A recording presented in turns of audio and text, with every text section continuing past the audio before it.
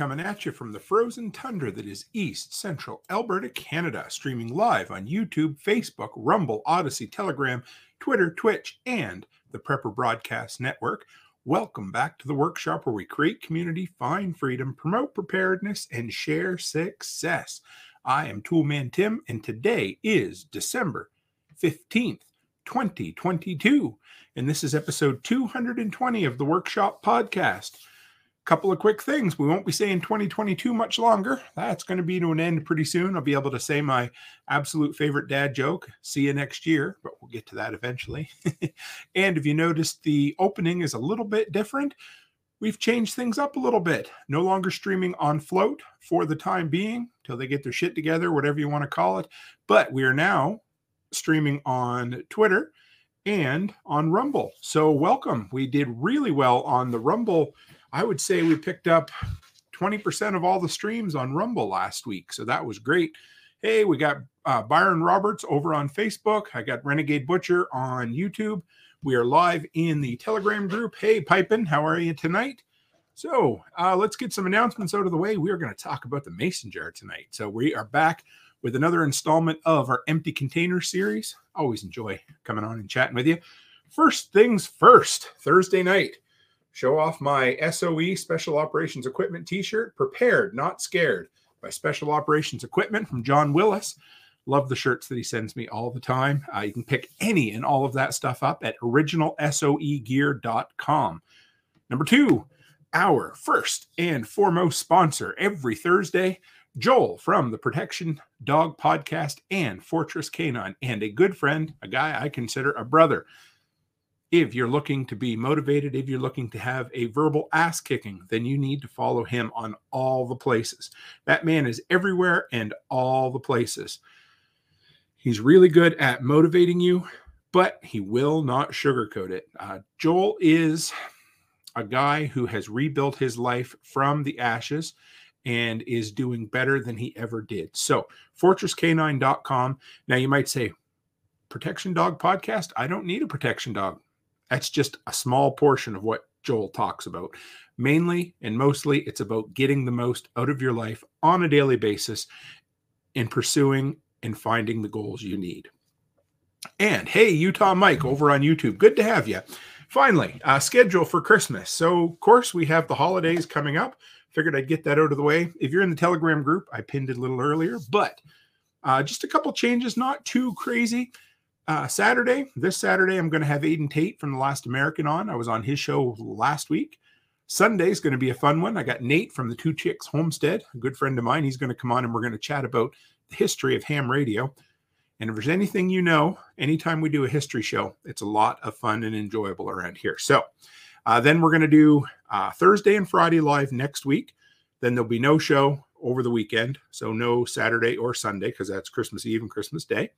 Then Thursday, Friday of New Year's, then New Year's Eve, nothing. And then Sunday, January 1st, I have Jake Drum from Drum Emergency Solutions coming on. I met him at Prepper Camp. So I hope you held on to all that. But that's basically to say there'll be no live stream Christmas Eve, Christmas Day, or New Year's Eve, obviously. That should go without saying. But I wanted to make sure you guys knew. And I'm throwing in an extra Friday live stream on the 23rd because I just think we'll have a little bit of fun. Haven't decided exactly what we're going to do yet, but it'll be good. All right. And then it is time. We haven't done a weekly workshop segment in a couple of weeks. I've been real busy. People seem to enjoy finding out about what I've been up to in the business, in the life, in the other businesses. So there's a lot on the go. I just forgot to add something to this, so we'll just put this in here. But yeah, okay. First things first. At the daycare, we've got a lot of projects on the go. Always a lot of fun. And hey, Chicken Hawk Farmstead, good to have you, brother. First thing I did this week, I went in there and I hauled out the wall in the old pastor's study upstairs, getting it ready for the plumbers to come in. That was a big step.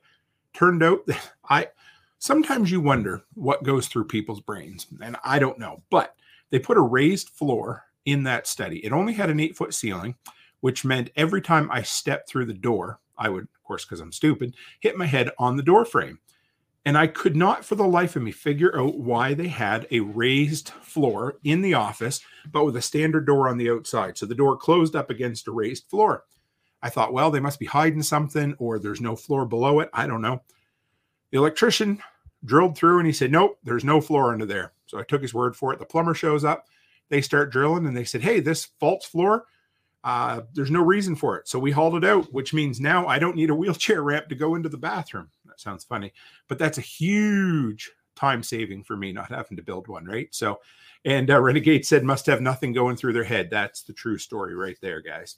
Got the dryer installed. I got to test out the new drill that I got sent. That thing is powerful enough that it's a DCK drill. It's kind of a funny name, but I was able to use a 4 3/8 or 4 1/4 hole saw to drill through the old clapboard on the church where the dryer vent's going through.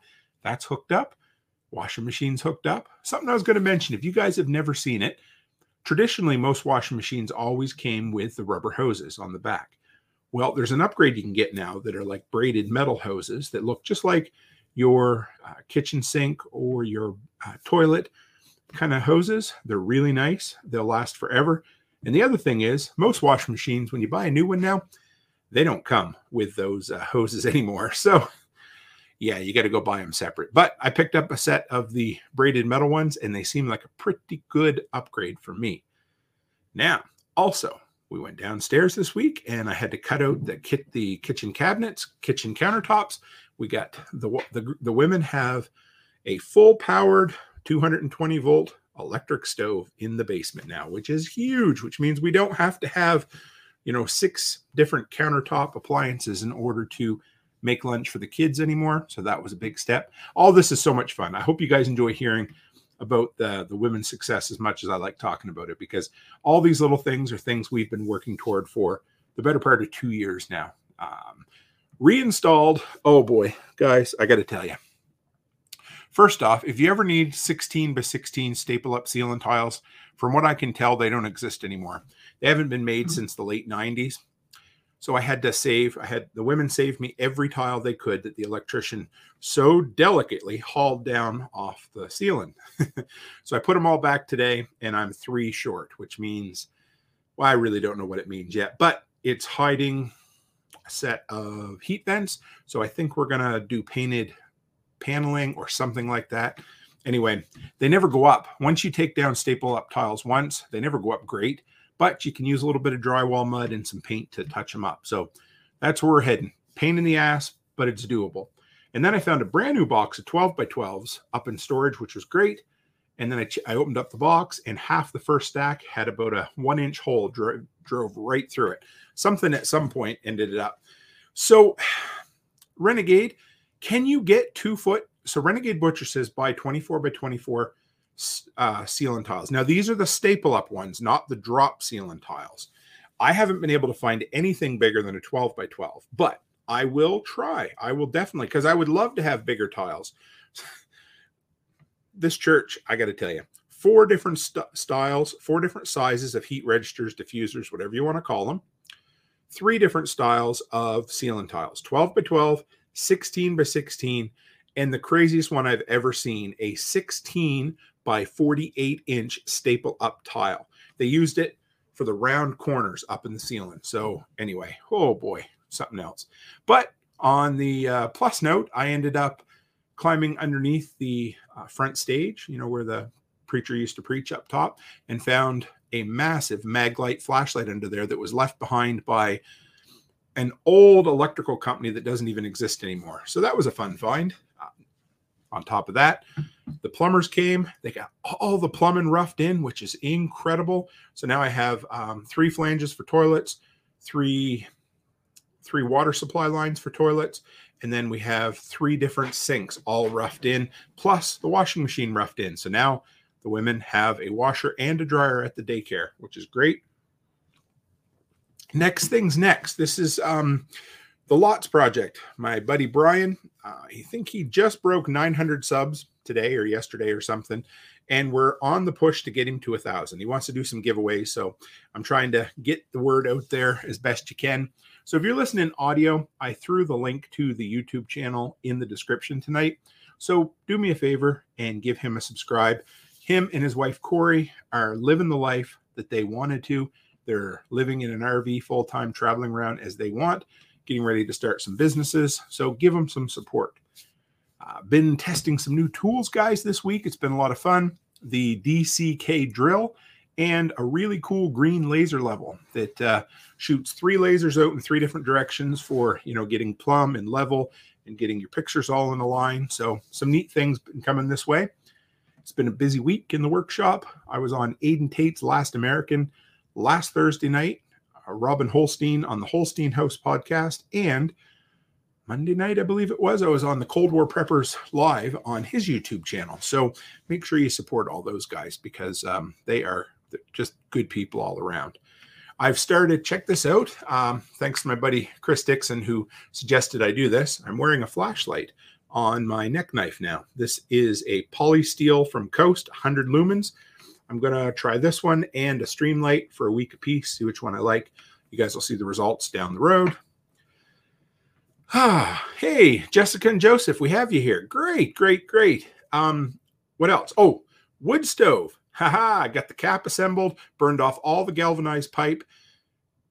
Tomorrow, I hope to finally have it 100% installed. It's been a bit of a trial and tribulation, let's put it that way, because there's been a lot of pieces I couldn't get to the point where I had to settle for galvanized pipe. And before anybody says anything, make sure if you're going to use galvanized pipe for wood stove, make sure you take it outside and heat it up really hot to burn the galvanized off it so you don't make yourself sick.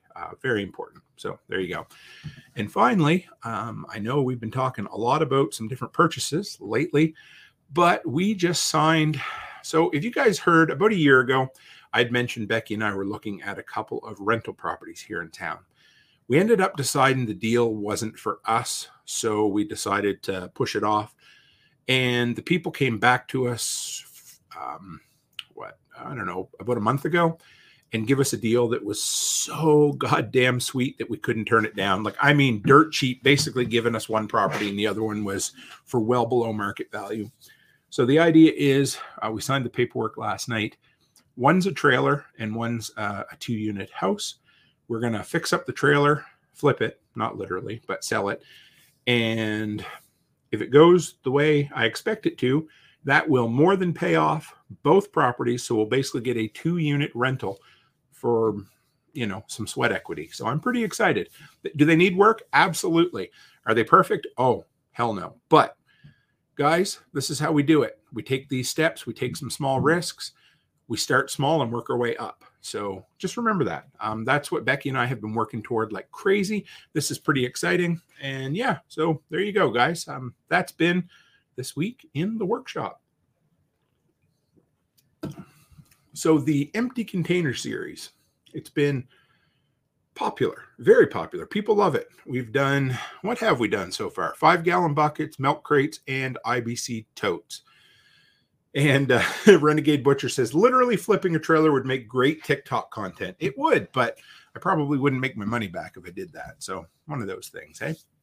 So we got accessories for mason jars, alternative uses for mason jars, and of course, my favorite, the history of mason jars. And it's, you might say, holy shit, the history, really, Tim, of mason jars?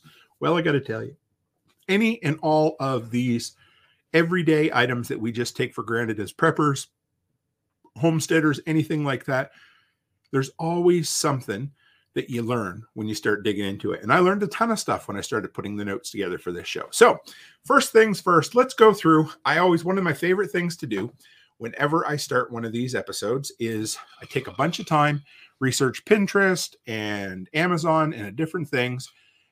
And what I end up doing is finding some cool accessories or some out of the ordinary uses for these. So let's dive into them. Hey, Nina over on Facebook says, I have the red book on old mason jars right there with you. Awesome. I appreciate it. Cool. So let's have our first sip of the old fashioned of the evening.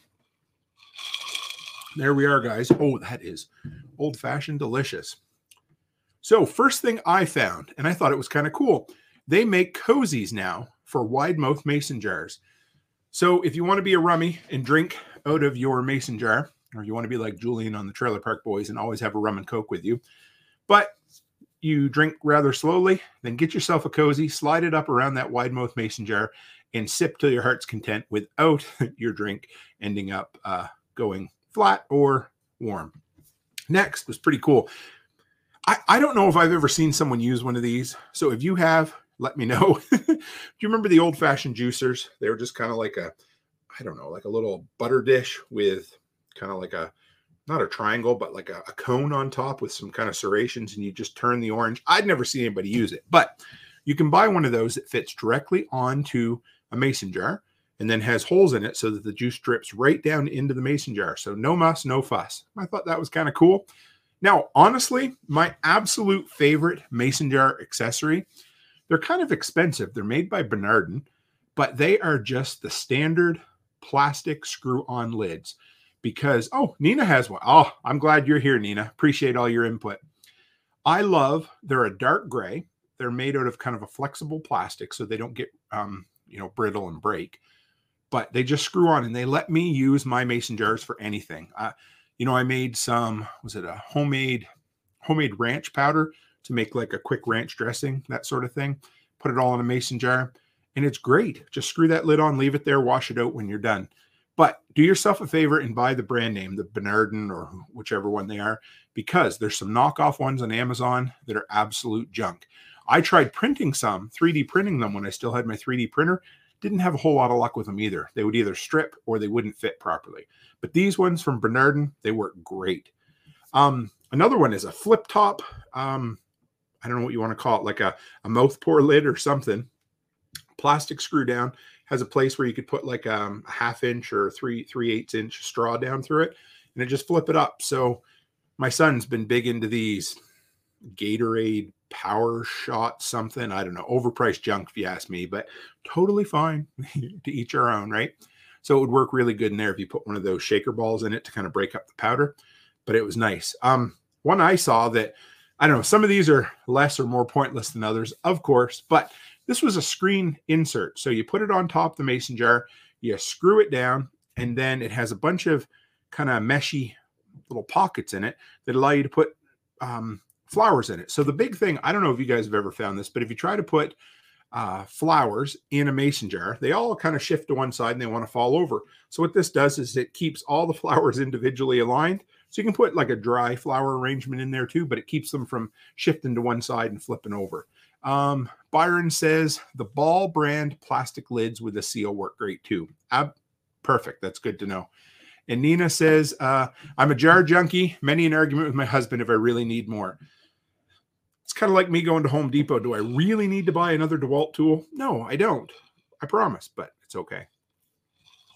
Vacuum sealer attachment. They're nice. They screw on. They have a little kind of one-way valve on them, and you can pump the vacuum sealer, and it ends up sucking all the air out, and it just helps dry storage last a lot longer. And Renegade Butcher says, I know some guys who decarb their flowers in mason jars. I'm wondering, are we talking about special flowers? Because I'm thinking we probably are, but absolutely. Mason jars are great because they're airtight, watertight, and scent isn't going to get outside of the mason jar. Soap pump dispenser. I thought this one was really cool. Actually, there's an entire kit I found on Amazon that you can use for bathroom accessories, but this one screws on and you can just put your bulk, whatever kind of soap, homemade liquid soap, or if you just buy like a big container on Amazon, dump it in there, and then you can use it like a regular soap pump. And then it's super easy to clean out. And Renegade says, aren't all flowers special? Only when I give them to my wife. The next one was one of the neater ones I come up with, and it was an all-in-one salt and pepper shaker. So if anybody's ever gone to Subway, they have a salt and pepper shaker where they just mix the salt and pepper together, I assume. At least that's how it works. This one was kind of cool. On the top, it looks like a spice. How do you want to put it? You know, when you can kind of slide like a steak spice thing, and there'll either be a shake or a pour side.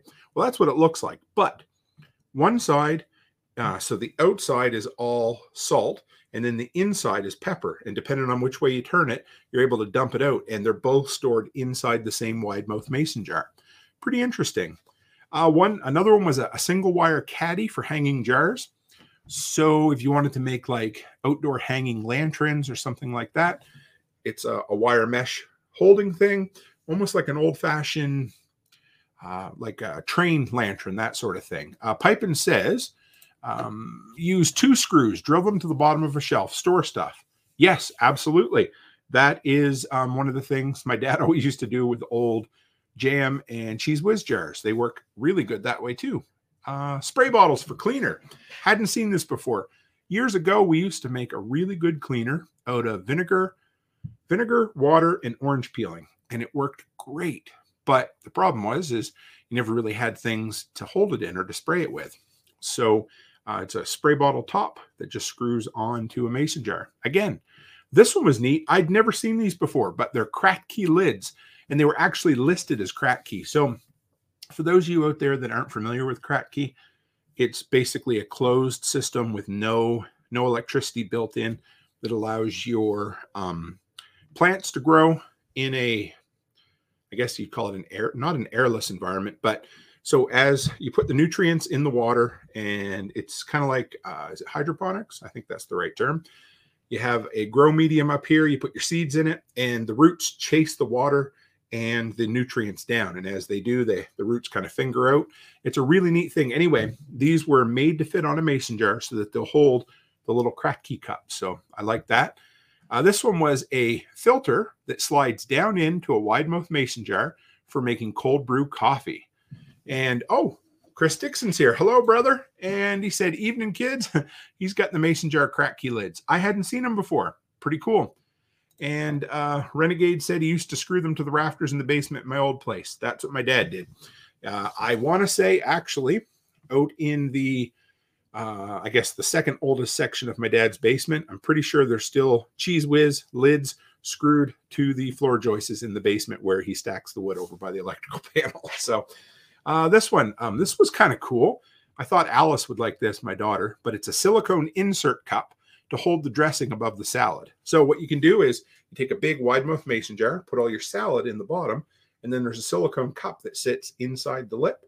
And then you can, when you're ready, flip it over, dump it in, put the lid back on, and shake it up inside the mason jar.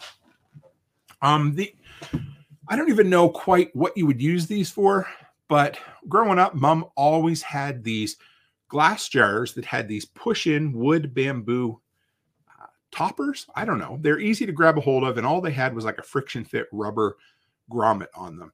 And they make those to fit regular size mason jars and the wide mouth as well. So that was kind of cool. And let's see.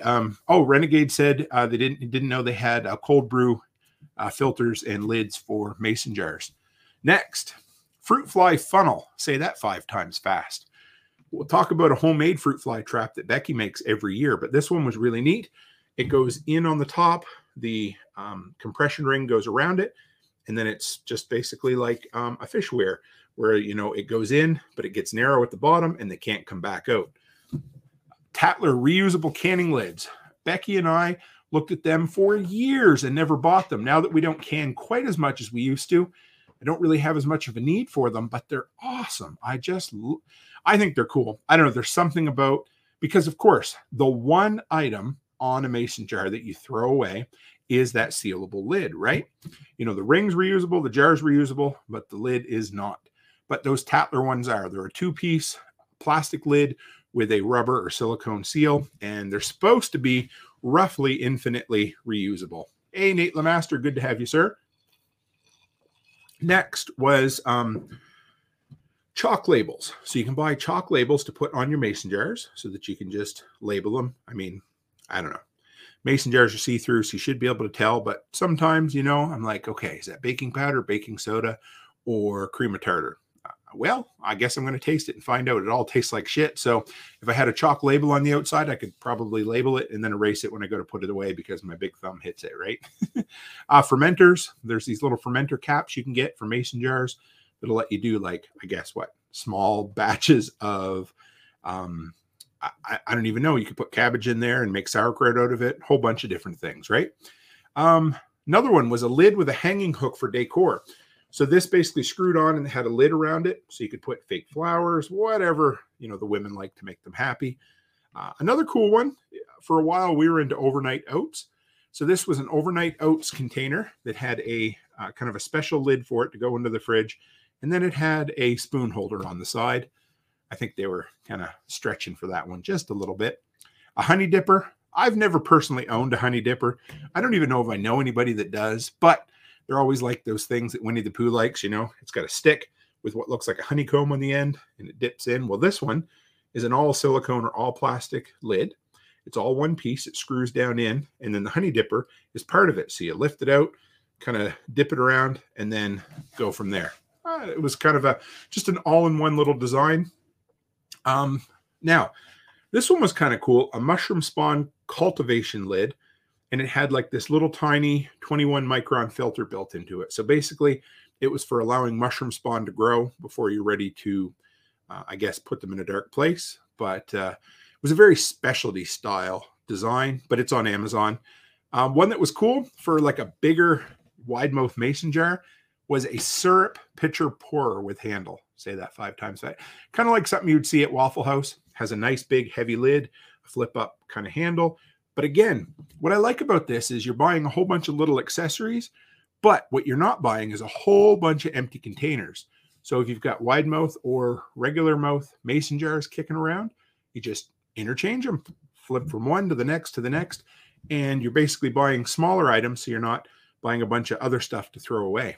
Spice shaker lid, pretty simple, flips up like a Parmesan cheese type lid.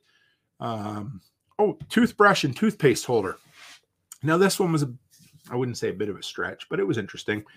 Screw on top, and it had a half side, so half a circle, and then like 3 pie sections cut out. So you put your toothpaste on one side, and then the most Canadian accessory, yes, maple syrup pitcher holder. So this was, toothpaste and toothbrush holder. One that actually looked seriously useful was the mason jar sewing caddy. So basically what it was, of course, you use the mason jar itself to hold all your little sewing knickknacks. And then it comes up and it's kind of a rubber, and it kind of fans out like a mushroom top. And all around the outside, you could put sewing accessories in. And then the center was a pin cushion that you could stick all your pins in. That was on Amazon. And Nate says, yes, just missed it, brother. Wanted to know if we got to the Kratky hydroponics yet. Yes, just before you came on. And kind of neat. What else? Oh, a bird feeder. So this was neat. It was, well, there's a couple different ones. You could get one for hummingbird feeder, but the one I liked looked like a small chicken feeder. Now, you might be able to use it for baby chicks if you had like, a half gallon or a 2-quart wide mouth one or whatever, but it basically flipped over and it had a bunch of individual feeding ports on it. So just flip it over, hang it upside down, and Bob's your uncle. Solar light tops. These were cool. So they basically here's your mason jar screwed onto the top, and what they had, so you didn't have to buy all the plastic to throw away. It just had like a puck that screwed on, and then a bunch of little like wire lights that hung down inside. They made a beautiful looking solar light. Nina said they did that when they had chicks. Right on. And then the final one for accessories was a lamp socket and cord. So it basically, you guys know what a standard lamp socket looks like, a little pull chain or a slide switch. Well, the cord comes right out the side so that you don't need to obviously have something running out the bottom of the glass, but you can pick whatever you wanted. What I saw was somebody put a collection of seashells they brought back from a vacation in a mason jar, and then they turned it into a lamp. So something to look at. Martinson family says they cure grass in mason jars. Yes, like Bermuda grass or, no, just kidding. And Nina says also let the kids make snow globes out of them for Christmas. I'm pretty sure I have that list on here. Yep, I do. Sneaking a peek at my notes again tonight, Nina. Appreciate it. No, I'm just kidding. Sorry. Okay, so I decided to throw 5 canning accessories in this. I know this isn't a canning episode, but how can you talk about mason jars without canning at least a little bit? So the 5 that I picked out were 5 that are actually practical. Now, the first one is a food press for jelly, and it basically is in a funnel with a fine mesh on it. You could put cheesecloth in it, but it was really good for making jelly. So you put your berries in and then just kind of, I always pressed them. People said, don't press your berries when you're making jelly because you'll get cloudy jelly. Well, I'm like, I don't care if it's cloudy. All I want is the most juice for, the amount of berries I put in there. So there's something to think about. Renegade had a great idea here. He said, how about a survival kit in a jar? Wrap it in a hammock and a tarp in your bag. Waterproof container, holds all your dry stuff, and works as a container to cook or boil in. Nothing wrong with that, brother. I like that a lot. Next, canning accessory, magnetic lid lifter. Those are great. They're just like a magnet on a pole. If you're boiling your lids ahead of time like you should be, the last thing you want to do is reach into the hot water to pull them out. Trust me. Lifting tongs. Get yourself the best pair of lifting tongs you can get if you're working with mason jars and canning. They're great. They're worth their weight in gold, but cheap ones will break and bend. I had that happen to me on at least a couple of occasions. Then get yourself a funnel, because otherwise you're going to end up with a whole bunch of shit on the jars. You're going to try to wipe them off, and then guess what? It's going to interfere with the seal of the lid, and you're going to be hooped. However, something I came across today for the first time, I've never seen it before. Everybody else is going to be like, guess what? I knew about this. I didn't. It's a no-mess screw-on canning funnel. Absolutely cool. So it works just like a canning funnel, but it has an inside and an outside. The outside is threaded to fit onto a wide or regular mason jar, and the inside is a totally enclosed funnel. So everything drops down in to get into your jar, and then you back it off and unscrew it so that you're not getting junk around the rim of the mason jar. Absolutely ingenious. I got to pick one up just to have it. And Martinson fan, I like this. Ate canned moose meat in 1995 that was put up in 1978. Mason jar time machine. I love it. That reminds me of a story. Who wants to hear a story? So back in my high school days, I used to volunteer with the youth group at the church. And we were going up in the attic to pull down the Christmas decorations. And when we pulled the Christmas decorations down, we found 2 cans. They look like like the Quality Street chocolates. We found 2 of those, and I thought, they must have put decorations in them. So the first one we opened up were homemade cranberry cookies that had been packed away the year before, and they were absolutely full of mold and completely ruined.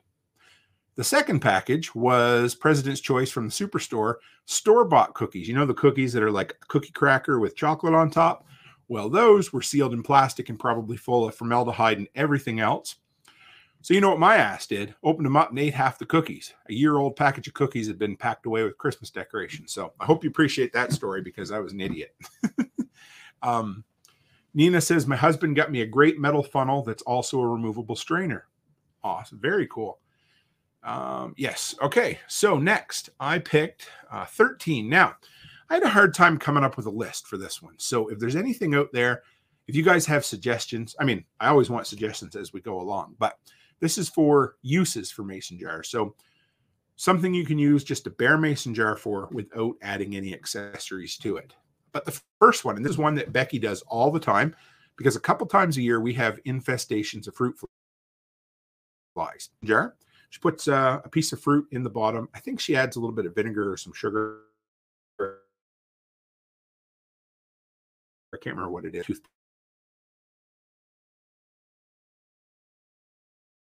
And it works. The simplest use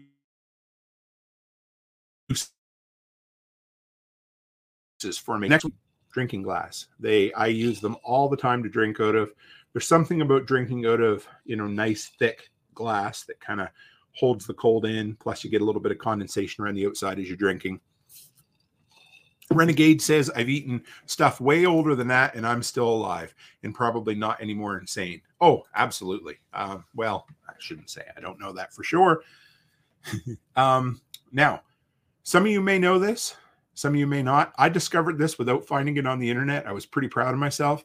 But a damn mason jar fits into the base of almost every standard blender out there. So, thank me later. You can come up with 100 different uses for it. I used it for grinding up eggshells, coffee, a bunch of different things. But it's really cool because you put it down, blend, blend, blend, flip it over, unscrew the lid, and you don't have to transfer it at all. You're blending in the storage container. Next, save up all your old wax or buy a bunch of wax at, say, Dollar Tree or somewhere. Make yourself some homemade candles. Mason jar is perfect use for that. Then if you want to reuse the jar, just heat it up and get it, dump the last little bit out or keep adding to it. One I saw, I hadn't thought of before, but it was an oil lamp. So you put your burnable oil or, your lightable oil down inside, you put a wick down through, and then you puncture a small hole just in the top of the lid. Run your wick up through, you get yourself a poor man's oil lamp. Nate says quart wide mouth mason jar. Quart wide mouth jar in an SOE mason jar cozy is my go-to cup. I got to pick one of those up. I seen some cozies on Amazon today, but I don't have any SOE ones. I'll have to get one. Next was a small tissue dispenser. So if you get those tissues kind of in the little rolls that are like, what do you want? I call them infinite. They pull from the center and they just keep coming. They work really well in a larger wide mouth mason jar. Toothpick dispenser. Once again, take your mason jar, take your lid, puncture a whole bunch of holes in it, and then just dump it upside down and have a toothpick come out. Plant pot. They work great for small little decorative plants. These were the ones I saw online today. A lot of people have little mini succulent gardens in there, or small cactuses or cacti, depending on your preference. Homemade snow globe. So Nina, there's yours. The kids love snow globes. We used to get them when we travel, but it'd be a simple, easy way to put them on and make them permanent or change them up eventually. Maybe put a little hot glue or something in there so the kids can't get adventurous and open it up too easy. Now this one was kind of a use for mason jars, the last two. Some mayo lids, it used to be most mayonnaise lids would fit mason jars to be reusable, especially the Kraft ones. They've changed some of them so they don't all work. You got to test them out.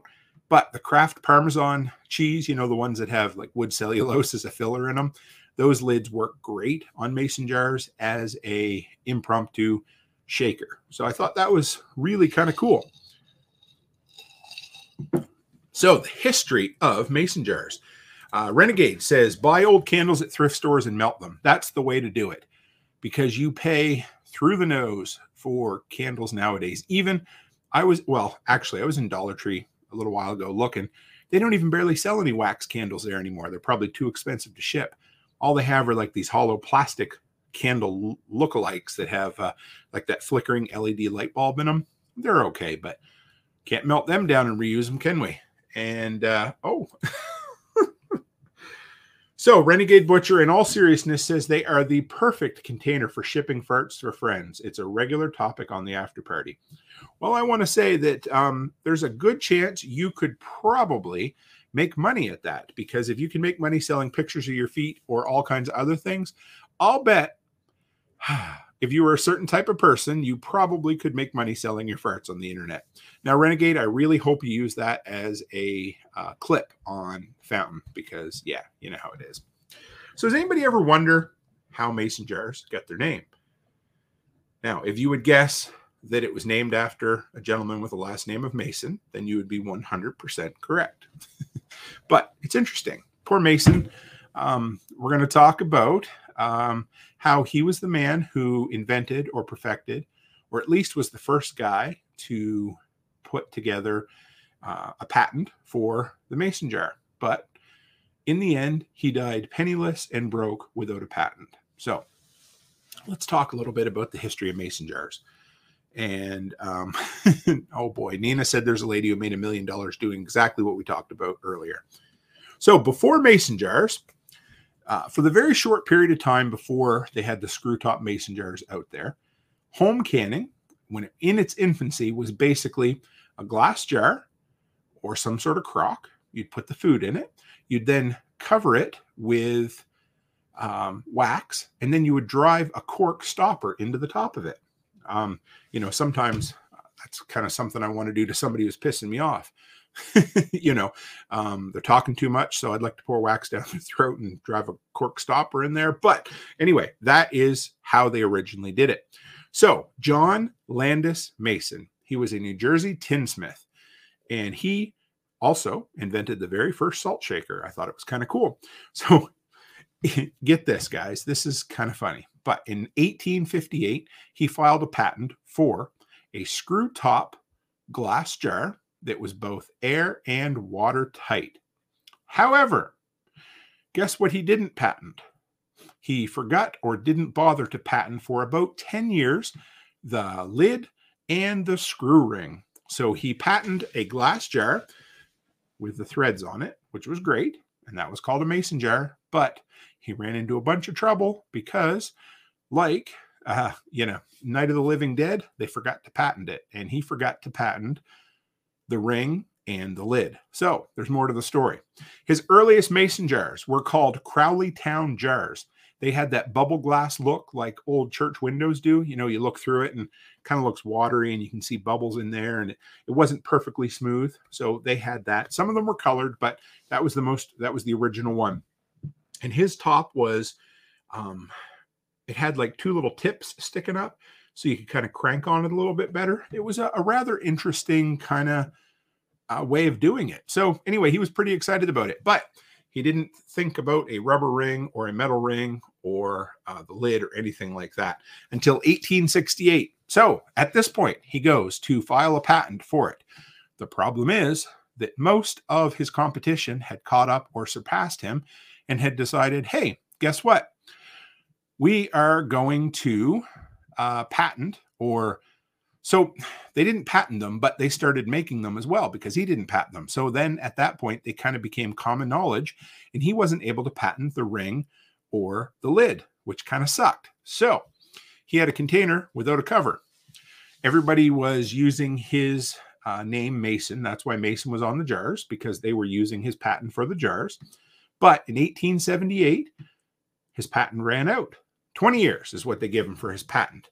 Now, there's going to be another name here who you guys will recognize. So that was Mason.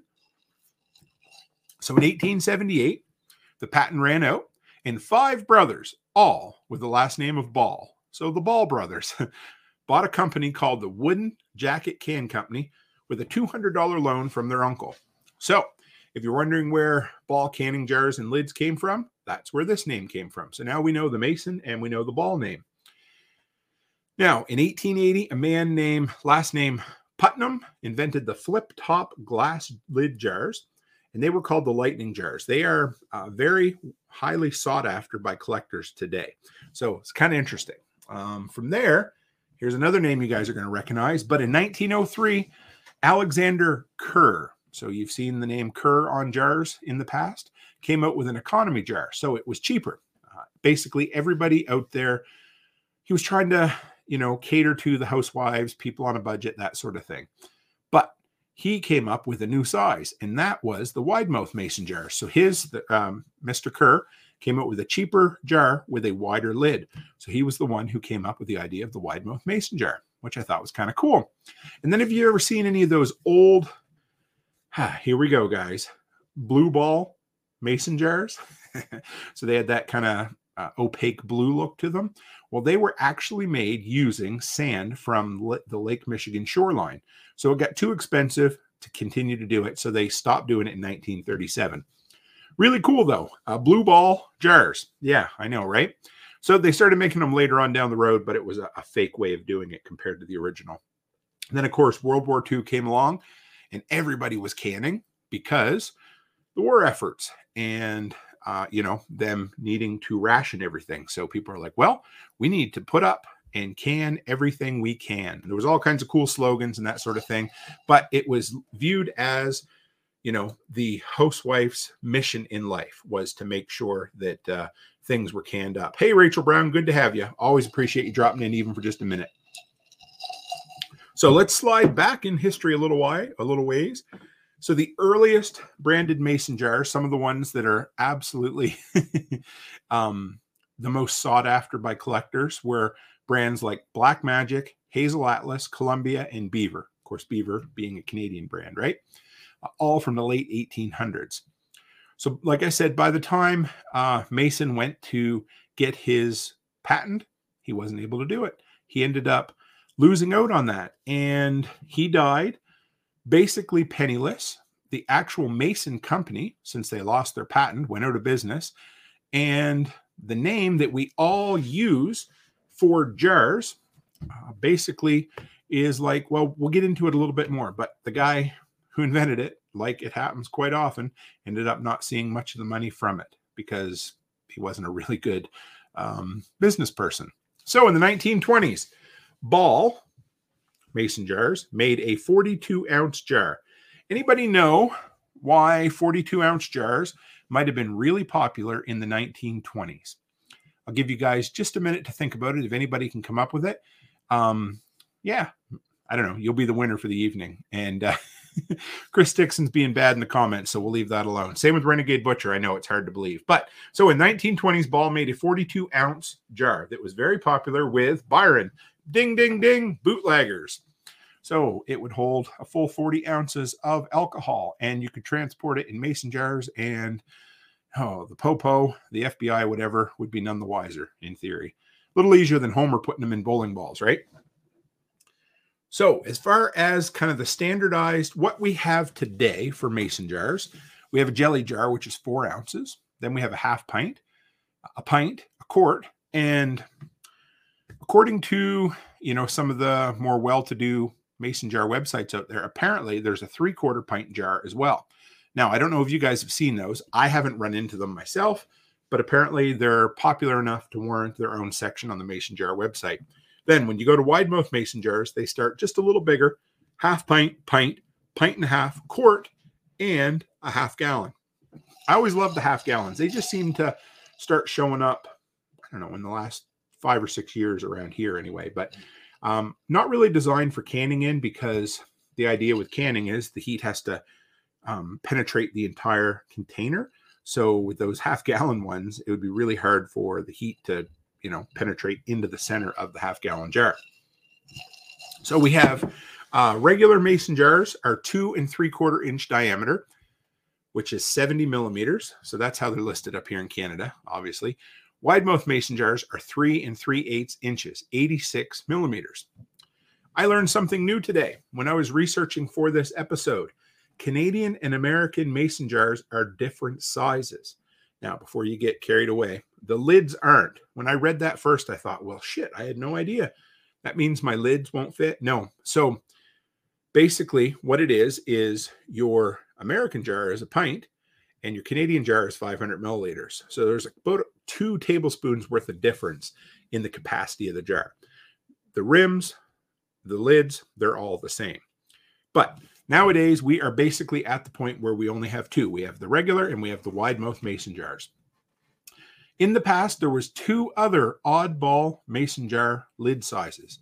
Now, if anybody else out there remembers any of them, you can throw them up in the comments. The one I'm going to list first is the one I had never heard of before, and it was called a small mouth mason jar, or small mouth mason lid, whatever you want to call it. 63 millimeters, and it was 10% narrower than a regular standard mason jar. I've never seen one, but they said they were used for sample jars and giveaway jars and that sort of thing. But back about 15 years ago, at Home Hardware, when I was working there, on our clearance rack, I found some lids, and I bought them thinking I could use them. I took them home, and on the package, it said GEM, G-E-M, mason jars, or mason lids. And I took them out. Nina says she has some of them. So kind of interesting. I hadn't seen them before. I couldn't use them because, here's why. GEM mason jars haven't been made since the mid-60s. And they were just, the lids themselves were finally discontinued this year in 2022. But they were exactly halfway between regular and wide mouth mason jars. They were 78 millimeters in width. Kind of interesting. So I guess there wasn't a need for an in-between size. So eventually it passed out of favor, because if you follow me, hey, I really like standardization, and I think a lot of people do. Nobody really wanted 3 or 4 mason jar lid sizes around, but they could handle 2. So that's where we ended up. But yeah, so they haven't made those jars since the mid-60s. I thought that was kind of cool. Now, here is a fact that I came across when putting this show together. Maybe you knew this, maybe you didn't. I'd always heard people say that you could freeze in mason jars. However, I've also seen mason jars split in a freezer. So this was from, I think it was Bernardin or whatever the company was. On their website, it said, if a mason jar has straight sides, it's 100% safe for freezing. If it has tapered sides, like this standard pint mason jar here, it's not, because as it expands, it's going to push out against those tapered shoulders. So if you have a straight mason jar all the way up, safe for freezing. If you have a tapered sides, not safe for freezing. So I hope somebody learned something from that. So now, here's the thing.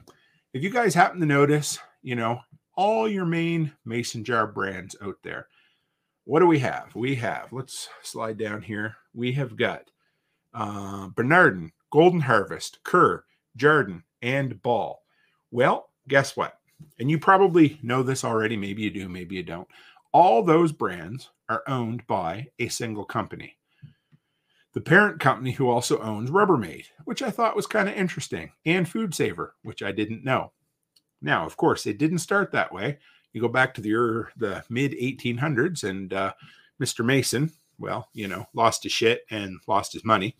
So let's go through this real quick. I thought it was kind of interesting, and I always love looking at the history of how this stuff comes together.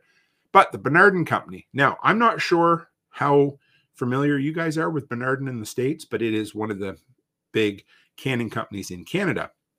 But it was originally founded in Evansville, Indiana in 1881. But they were a beer and wine company. They invented the flip-off type of beer and wine caps, or beer and pop caps, sorry. And they also invented the flip-up champagne holder, which I thought was really cool. Like Nina says, crazy, they're all priced differently too. I know, makes no sense, right? So the Bernardin Company, they were basically, they started out as a beer and wine company in 1881. In 1922, or a little before, they transitioned from pop and alcohol to canning and eventually moved their offices to Canada. So that's where the Bernardin Company came in. We'll come back to them in a minute. Now, today's biggest player, whatever you want to call it, the big daddy in the canning company is called the Newell Company, Newell. They started out in 1903 as a curtain rod manufacturer. It's kind of funny how all these companies start one way and end up in a totally different place. Like I said, they started as a curtain rod manufacturer in 1903, and today they own Rubbermaid. So there you go. In 2015, they bought Jarden, which is a brand that you may or may not know, but I'd seen it a few times in Canada. Jarden was the company who bought the Ball brand. They owned Ball jars, so they got that from them. They also, at the same time, picked up Food Saver, and something I just had to throw in there, but the Rawlings Baseball Company. Kind of interesting. Back in 1994, they bought Bernardin, which also owned Golden Harvest mason jars. So if you ever see those less expensive Golden Harvest jars that you see at Walmart, they were also owned by Bernardin, which is now also owned by the company that owns Ball jars. In 1996, Kerr Canning Supplies, the other brand that we all know and love, or used to, Kerr Canning Supplies, acquired by Newell, 1996. So today, Newell, the big company, owns Ball. They own Bernardin. They own Golden Harvest. They own Kerr, and they own Jarden. Every single brand that you would recognize or see on any big box or hardware store shelves are owned by the same company. Interesting, hey? That's kind of how it works.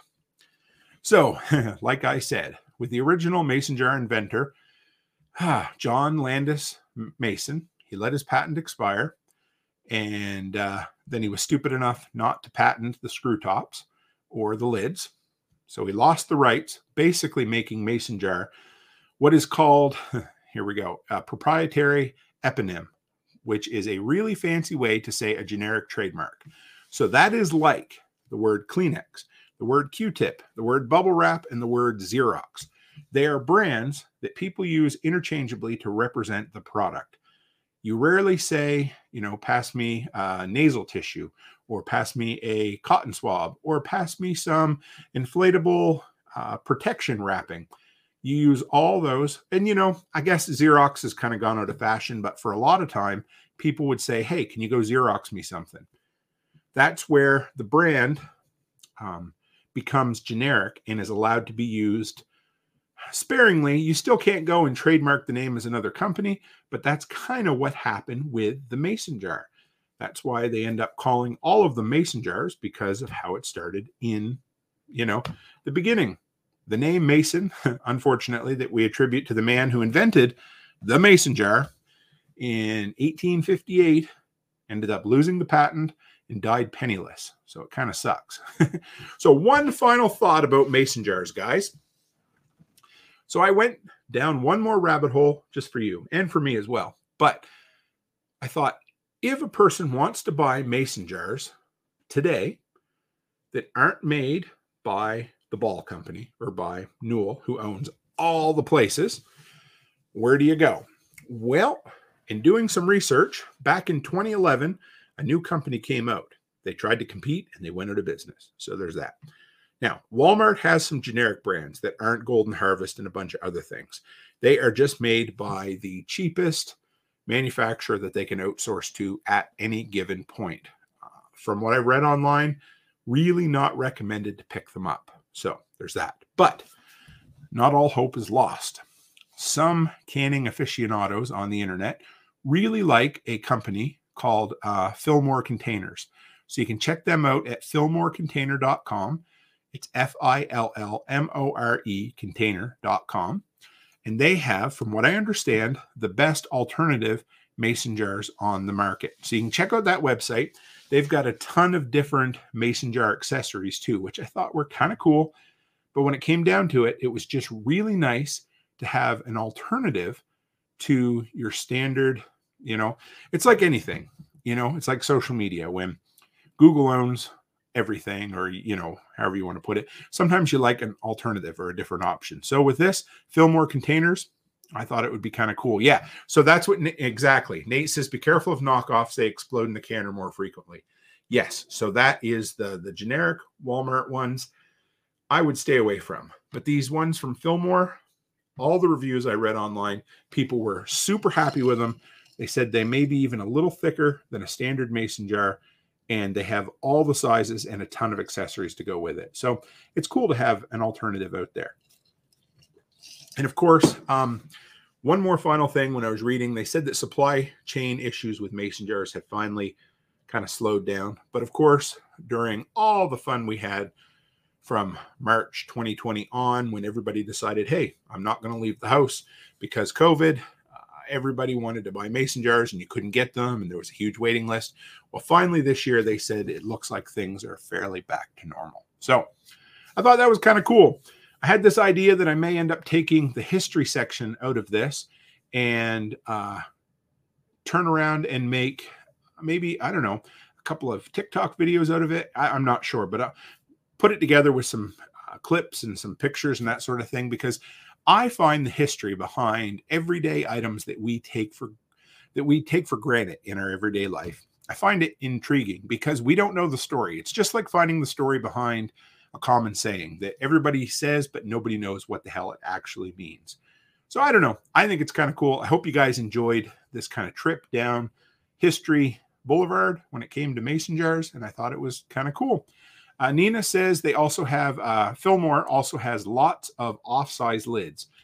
And I do believe I did see that while I was putting the last finishing touches on this episode. So if you guys have suggestions for other empty containers we can do, I'm trying to do an empty container episode once a month because everybody seems to really like them. They take a little more research, and I don't mind because I always learn something when I put them together.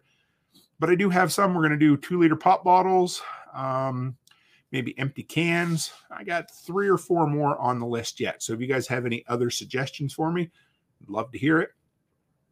From here, where do we go?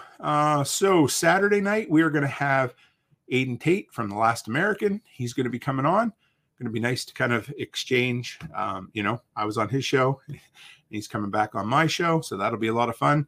And of course, Brother Nate, who's in here tonight, is going to be coming on, and we're going to talk all about ham radio. And if you guys follow us on Fireside Freedom, every time we mention ham radio, we have to take a drink. So by the end of this episode, by the end of Sunday evening episode, Nate and I should work our way through an entire bottle of bourbon. Yeah, Chris Dixon, you are right, my friend. He says I should do one on plastic grocery bags since they are becoming a lost thing.